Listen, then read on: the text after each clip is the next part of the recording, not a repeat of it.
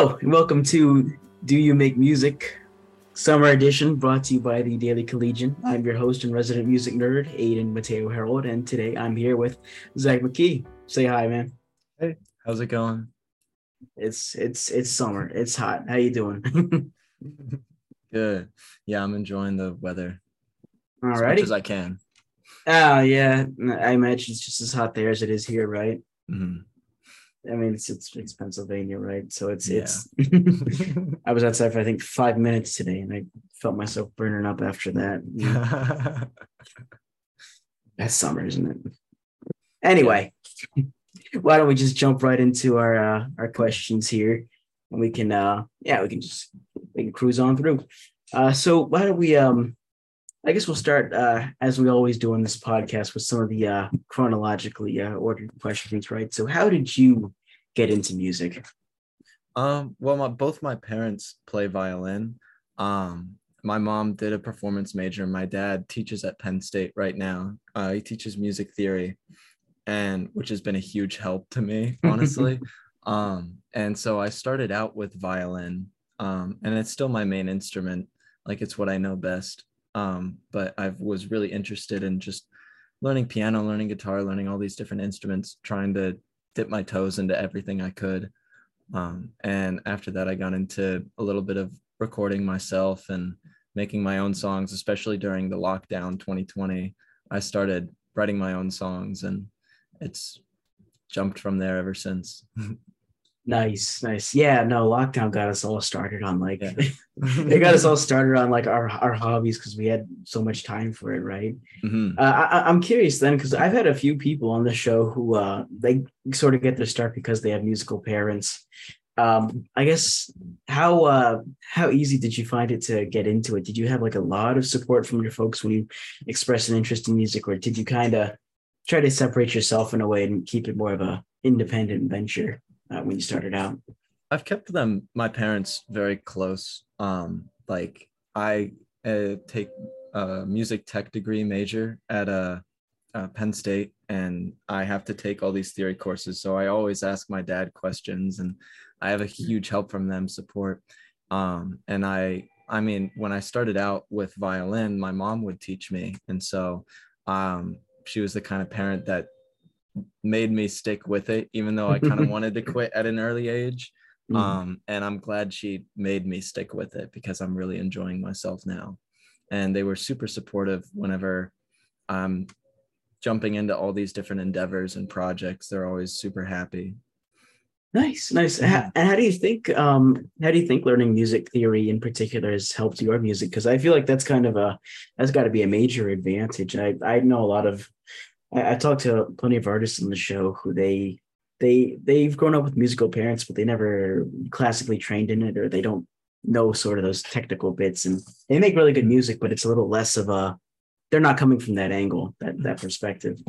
Yeah, I don't think like learning music theory in a like classroom setting or like from your parents is super necessary, because everything that I've learned is all Western theory, Mm. and that's what we base our classes on. That's what my dad teaches.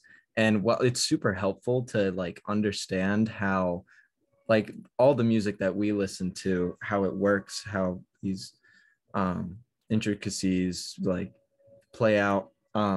But there are other really fascinating cultures that I've recently been interested in, like Javanese gamelan music, where what we perceive as consonant, like major thirds, perfect fifths, fourths, sixth, they perceive as like dissonant, and what we Mm. perceive as dissonant, like minor seconds, major seconds, sevenths, they see that as consonant. It's because this is also something I've been super interested in recently, is like the physics of sound. And so the two different waves really clash with each other in dissonant tones. And it creates like a wah, wah, wah, wah, wah kind of sound effect. And in different cultures, that's like what they like. That's what they perceive as consonant. And so I think that learning music theory is really like not necessary, but it helps. It's a really Mm. great tool to have in your arsenal. Oh yeah, no, Mhm. definitely. It's Yeah, it seems like it would just be like that extra little additional spice on top, like a Mhm. garnish, you know. Yeah. I'm curious in your studies of these other cultures and their perceptions of rhythm and harmony, right? Um, is it really is their perception of I guess I already said like harmony, is that something that they they're raised with and they just get used to it over time? And do you think that's something that we can get used to and stop perceiving as disharmonious if we listen to enough of it, or is it something that you think you got to be raised with to get used to? I think that anyone can really like listen to it, and if they spend time like learning where this came from, they can understand that this is how it is. I don't know. I think sometimes we're trapped in like you know the we Echo always want chamber. that perfect, yeah, we want that perfect cadence, we want that resolution, but it doesn't have to be that way. I've played songs for some of my friends in the car or something where a song doesn't end how they like it, and it's like jarring to them at first, but I play it more and more for myself and it becomes like really satisfying. And it's, I guess I don't think we're ever like in the US and Europe, I don't think we're ever going to get to a point where we would become like perceiving dissonance as consonants or Hmm. like you know, because it's cultural. It's Yeah, yeah. um what's the word? Um Environmental. Like we're Gotcha. raised by our environments. And I still think like Western theory is super important, but especially in like classes, I think we could like spend more time understanding stuff that isn't just centered around, you know, Bach, Beethoven. I mean, I love Yeah, Chopin, but yeah. No, I love them all, but it's about mhm. expanding our horizons beyond the same couple of Western composers from the 16, 1700s, right? Mhm. I get that. Okay, so and really quickly, why don't we move on to you really quick, right?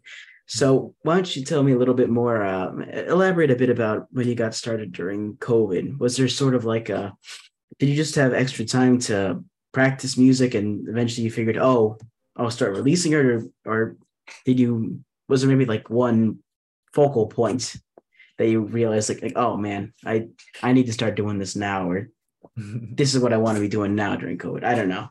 Well, it just kind of started with like just learning more guitar. I had started learning guitar at when I was 14 from my neighbor. And I kind of plateaued. I didn't really continue it. I like kept going violin. But during COVID, my mom had the seagull back here on my wall, the guitar, Mm, and she hadn't been playing it for a while. So I picked it up and started just trying to make something up.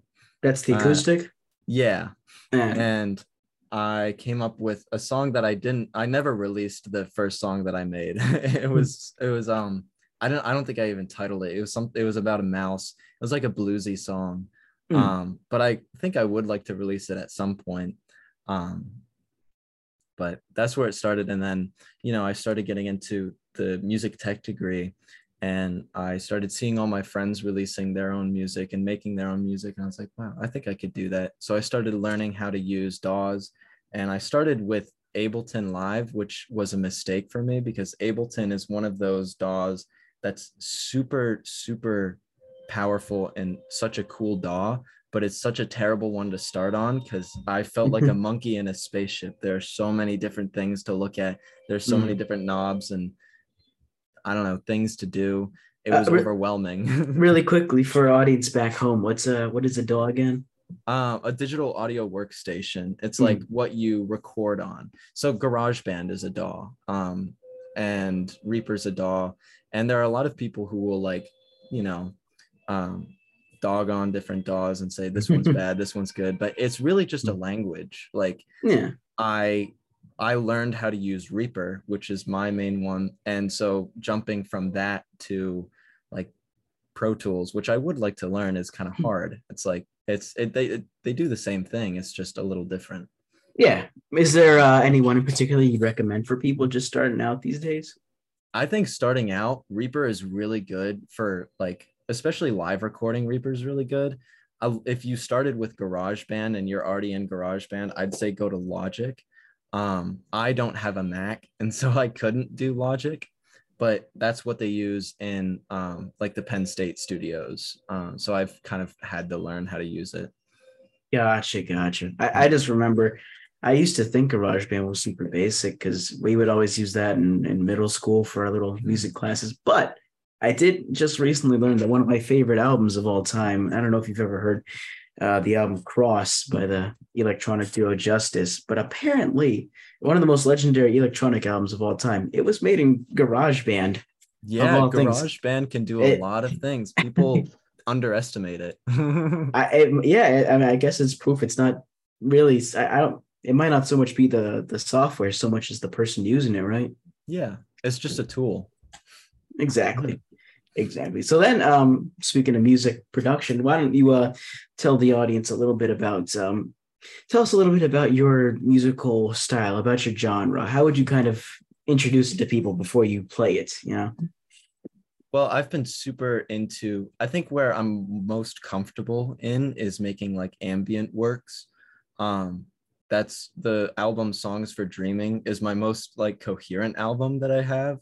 Um, it's mostly ambient. There's one jungle track in there that I made. Uh, and I've tried dipping my toes in other genres, and it's been really fun. And I still I don't want to limit myself to like just one genre. I still want to like try all these things because I like cool sounds. And when I find something cool that I like, I just want to play with it and use it. Yeah, actually, we can talk a little bit about your first album because I listened to half of your first one, and then I think I finished your second. But Songs for Dreaming, yeah, tell us a little bit about that. Maybe introduce that a bit for the people listening.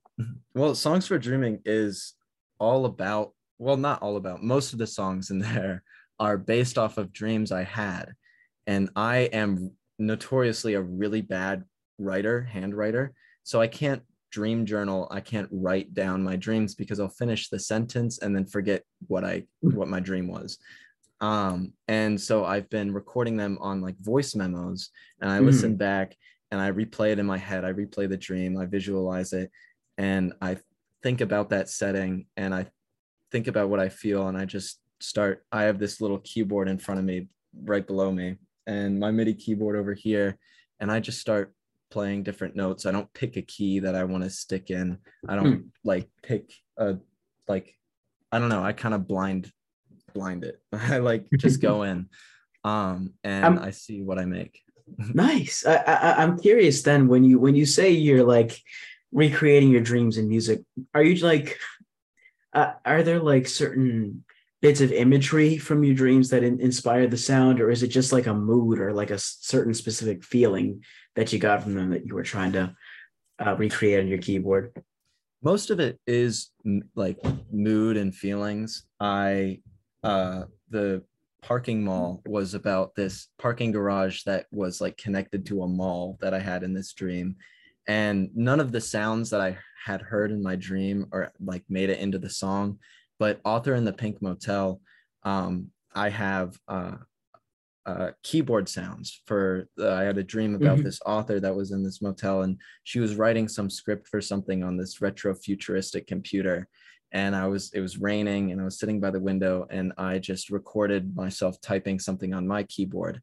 And it made it into the dream or the song. Yeah, no, that was a very interesting effect. It was definitely not just a mood, but a whole vibe, you know? Yeah. I'm curious then for this first album. I can probably guess, but I will ask for the folks back home. Did you have any specific influences on this first album? Yeah, I was listening to a lot of Victor Strabog, who's a Polish composer, and he makes animations and visual stuff. Is really fascinating. I love all of his stuff. Um, uh, one of point one of One oh never. one oh one oh tricks point never. Yeah, that Weird was name. super inspirational. Yeah, I never know how to pronounce it. And Anna Replica. Roxanne, Cindy Lee, um, lots of those ambient or like experimental or just, I don't know, fascinating spacey sounds. I'm a sucker for spacey sounds. No, I could definitely hear. I've only heard Replica by One No Tricks Point Never, but I can definitely hear some of that in this. I'm curious. Did you have you listened to any Aphex Twin? Yeah, I did listen. We had actually one of our listening exams for my music tech program had a couple Aphex Twin songs on there. My favorite, I mean, the only song that I really listen to on my own is Bouncing Ball or something like that. Mm, Um, it's really cool. I really like it. gotcha. Yeah, no, Mhm. the big reason I'm just reminded of him in particular is just because the whole concept of your first album, it's very reminiscent of Selected Ambient Works Volume 2 by Aphex Twin. That's a very obscure sounding title, but it's a really good ambient album. And the whole conceit behind that album was that the guy behind it, he was literally he was trying to make music out of his own lucid dreams he was having. Like That's he, I'm gonna have to listen to that. I didn't know about that. I'm gonna have to yes. put that in my listening Oh list. my god, you definitely should. You definitely Yeah. should. It covers an entire like different range of like moods and emotions, and Mhm. like but it is a very magical, strange dreamscape soundscape that he's able to make and that so yeah, I highly recommend it. Maybe that might inspire you further. But yeah, Sweet. it seemed reminiscent of songs for dreaming. Mhm. So then so you dropped this 2023. What time of year did it come out? Oh, I forget. Sometime around February, I think. Um, it was supposed to come out July 2022, but I had this whole problem with my computer where I turned it into Best Buy just to get it fixed because there were a couple dead pixels on the screen. It was no big issue for me. And I thought it would take a week, but it turned out to be a much longer ordeal No. than You have my sympathies. I'm sorry about that. That's all right. What was the reception like? Did you promote it or did you just kind of like just drop it and let it soak, let whoever comes? I kind of just promoted it to my friends. You know, I posted a couple stories on my Instagram. I didn't really like try and kick it out there because I like did have the Spotify for Artists app for a little bit, and I was super sucked into like looking at numbers, and I That's just I just make music because I want to. I shouldn't want to like desire like a huge audience. I don't know. That's not what I need. What I need is like to be happy about my music, not to be happy about reception. yeah, it's a passion, not a job, right? Yeah. Yeah, yeah, exactly. Well, Songs for the Dreaming. For the listeners back home, I highly encourage you to check it out. I will very from me to you, I'll say it's a very well produced album. I really like Thank I you. really like the production on this. Yeah, it's really good. I'm still Um, learning. Like Reaper, I got Reaper pretty much 2021 and I started just recording. And I'm still learning so much after that album. And I'm really excited for new projects that I'm working on to hopefully drop in 2024.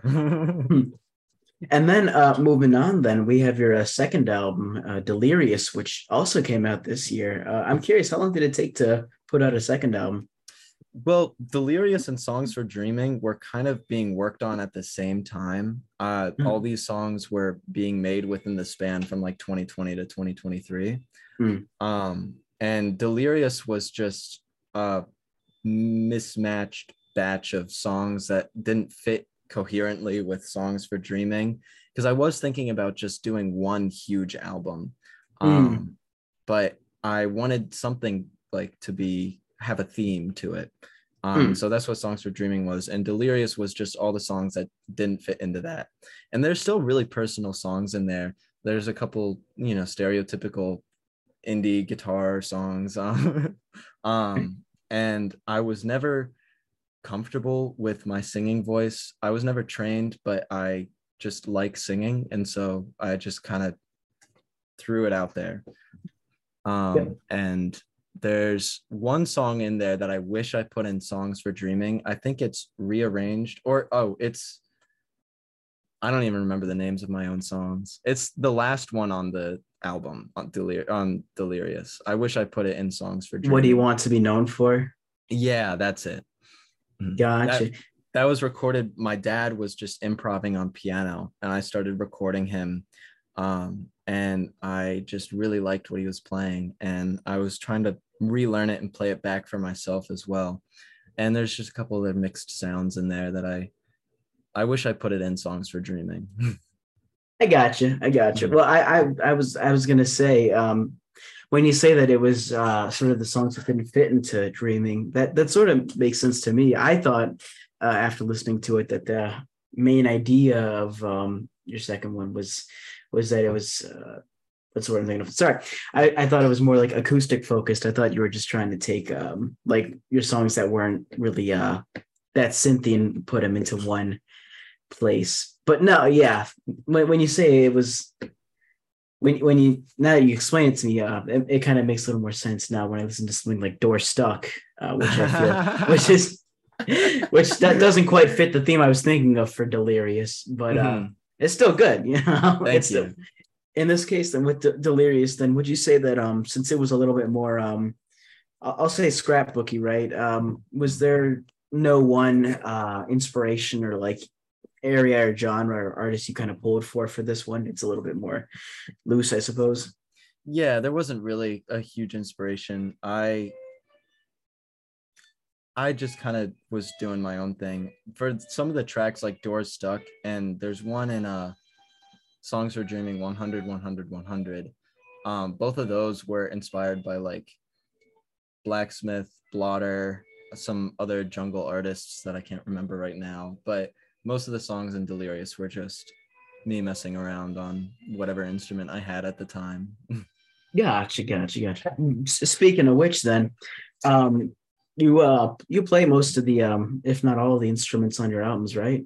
I do all of the instruments except for the one where my dad plays piano. Wait, so how, if I may ask, then how many is that total? Instruments? Yeah, I yeah. have no idea. I don't even know how many instruments I have. I kind of have a problem with spending money on instruments that I don't know how to play. I bought an accordion and a banjo a couple summers ago from friends who just didn't want to play them anymore. And there's great stories behind them, but they're like an hour-long stories. So I got you. Are you learning to play them now then, since it's summertime? You got a little more time. yeah, I've been trying to learn a couple Pete Seeger tunes, Doc Boggs on the banjo, and some like Slavic tunes on the accordion. In the case of songwriting, since you know all of these different instruments, do you find that like your instruments and learning them inspires your music? Like you'll learn like a new trick on the banjo or guitar, and you figure, oh, maybe I could build a song out of this. Or is it? Do you sort of get ideas for songs in your head beforehand, and then you learn the instrument afterwards? Like, do you think like, oh man, the song could really use some banjo, so let me learn that and I'll put it in there. I think it's a little bit of both, honestly. Like whenever I bought the banjo, just some things I was plucking out, I was just like, oh, this would work, this would be cool. Or other things where it's like I like Spring Creek. I started bluegrass song, and I had never really used my mandolin, but it has the same strings as the violin, so I kind of already knew how to play it, but I just needed to translate that into like holding it down here instead of up here. Gotcha. And so it's a little bit of both. Understandable. And then I guess since I asked you about your making your albums and your current body of work, maybe we can talk a little bit about the future. Do you have any ideas going forward on the kind of music you want to make? Or you maybe thinking about taking on a whole other genre, or maybe just focusing on one specific instrument that you want to add to your current songwriting process? Sorry, I can't talk today. That's all right. Yeah, I'm right now, all of my time is consumed by this project I'm working on for sonifying the Bay Tide. I've contacted a whole ton of Penn State professors and people about trying to get a tide gauge. None of them responded, so I'm kind of doing it the DIY way, where I have a trail cam and a garden hoe with a tape measure screwed to it, and I have that taking a picture every minute. And my sample rate will be every 6 minutes, and it traces just the bay tide going over. It'll trace some waveform, and then Mm. whatever that waveform is will be the tonal center of my piece.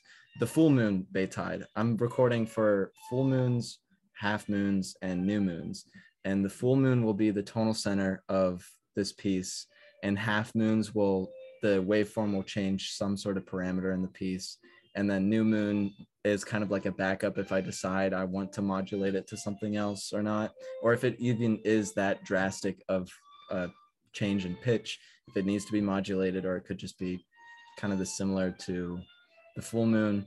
And I'm recording that and charting it out on a Excel spreadsheet and putting that spreadsheet into MaxMSP, which is a visual coding software, and it'll turn that into a waveform. And once I have that waveform, I'm going to play it and record it through this tape machine that I bought from an antique shop, and just play it through there and see what sort of inspiration comes from that.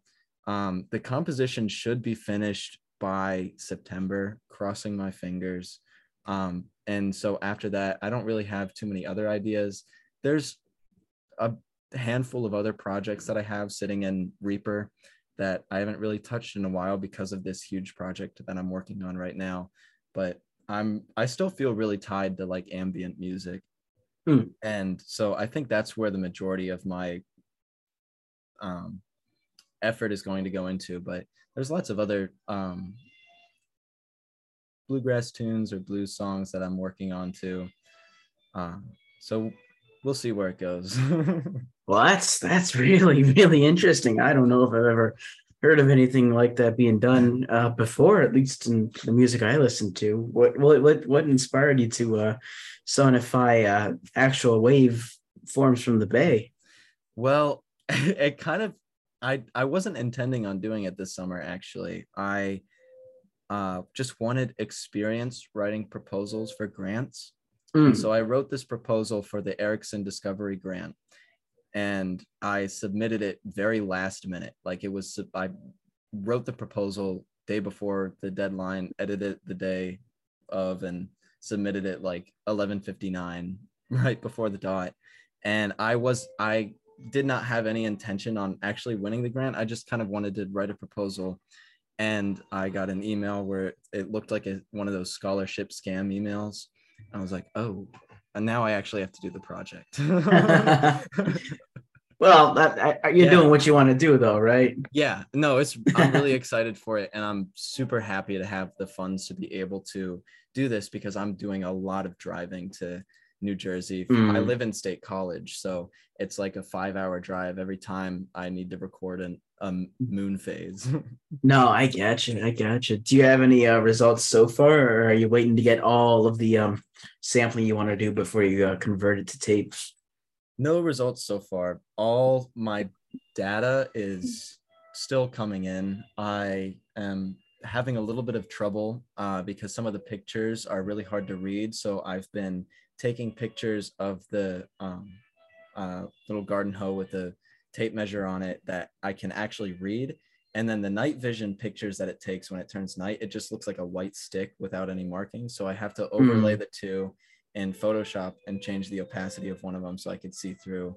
And then the other idea I had was like putting a zip tie around like important marks, like the feet marks and a couple inches marks that it will hang around a lot. And I'm sort of eyeballing it. It's not exact, but yeah, it's just all data collection right now. I don't have any sound yet. I got you. No, that's cool. You know, the summer's only half over anyway, so Yeah. you can take your time with it. But no, that's really interesting. I'm really curious to see what you'll come up with out of that one. That's a very unique way to approach it. So I think you're going to get some really interesting results. In terms of back here in State College, I remember you writing to me that you were maybe thinking about doing some live performances outside of the Penn State outside of school. Do you think you'll be exploring that a little bit more in fall? Have you explored it so far in summer?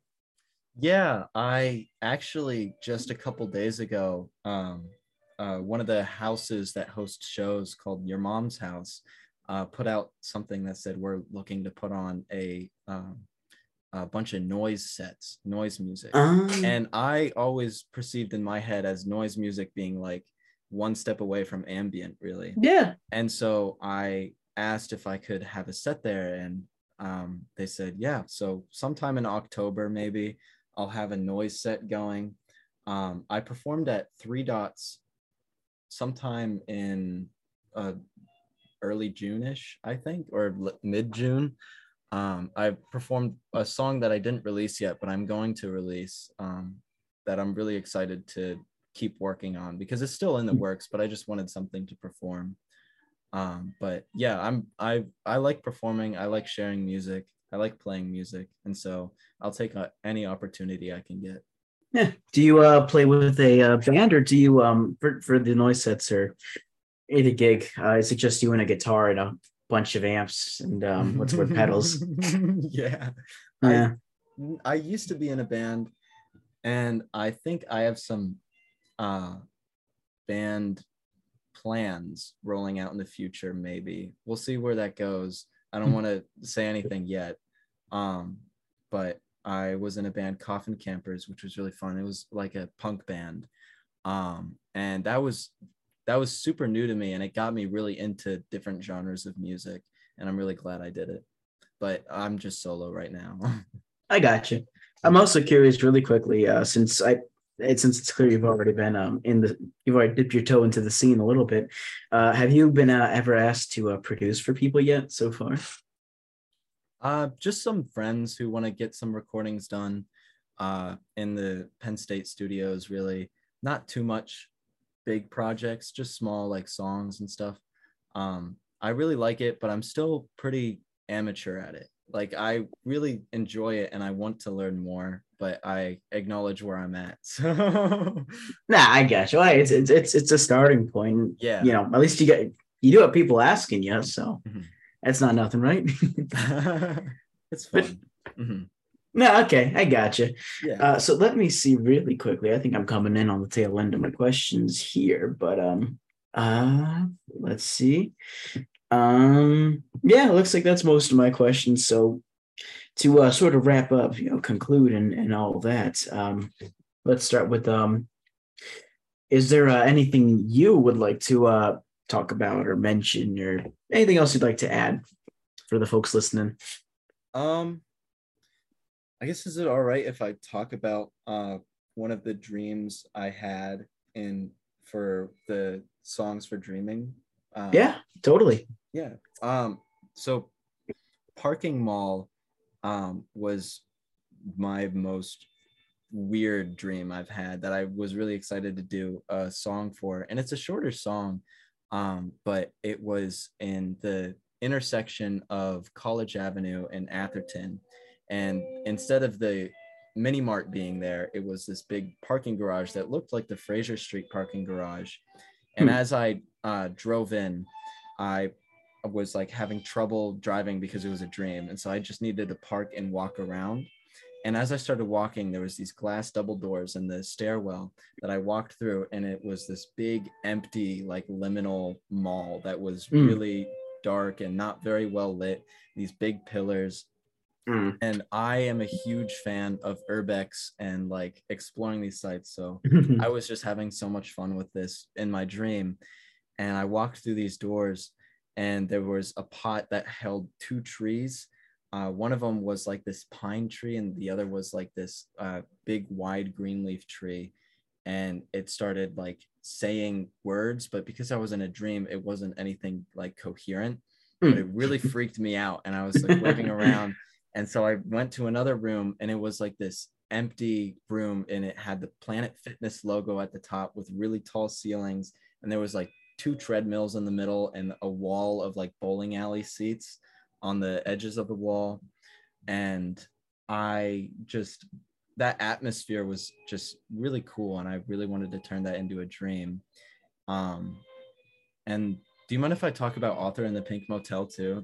That was one of my, Yeah, that's my favorite dream. yeah. Go ahead. It's a really short one. It You was mentioned it just, before, yeah. So yeah, I was in this motel, and it had like brown rough carpet and like brown bed sheets.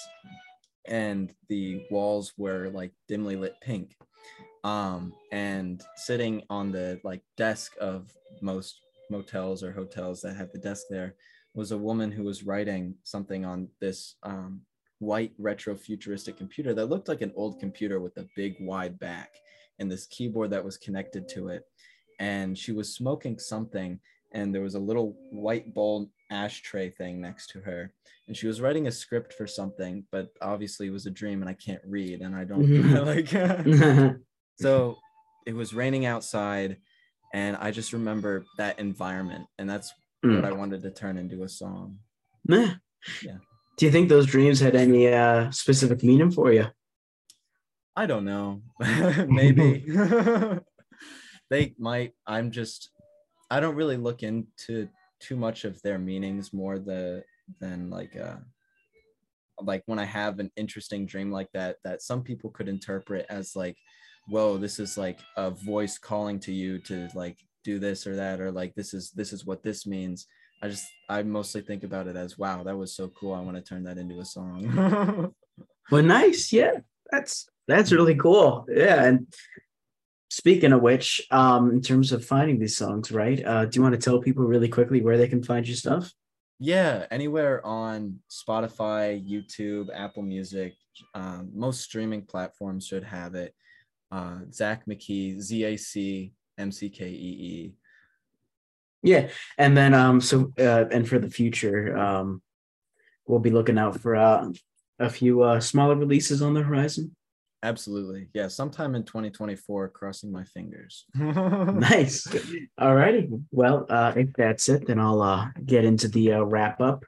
Um, this has been Do You Make Music with Zac McKee and me, your host, Ayden Herold. If you or somebody you know would like to apply to be on the show, fill out my little form on my Instagram page on at Ayden's Portfolio on Instagram.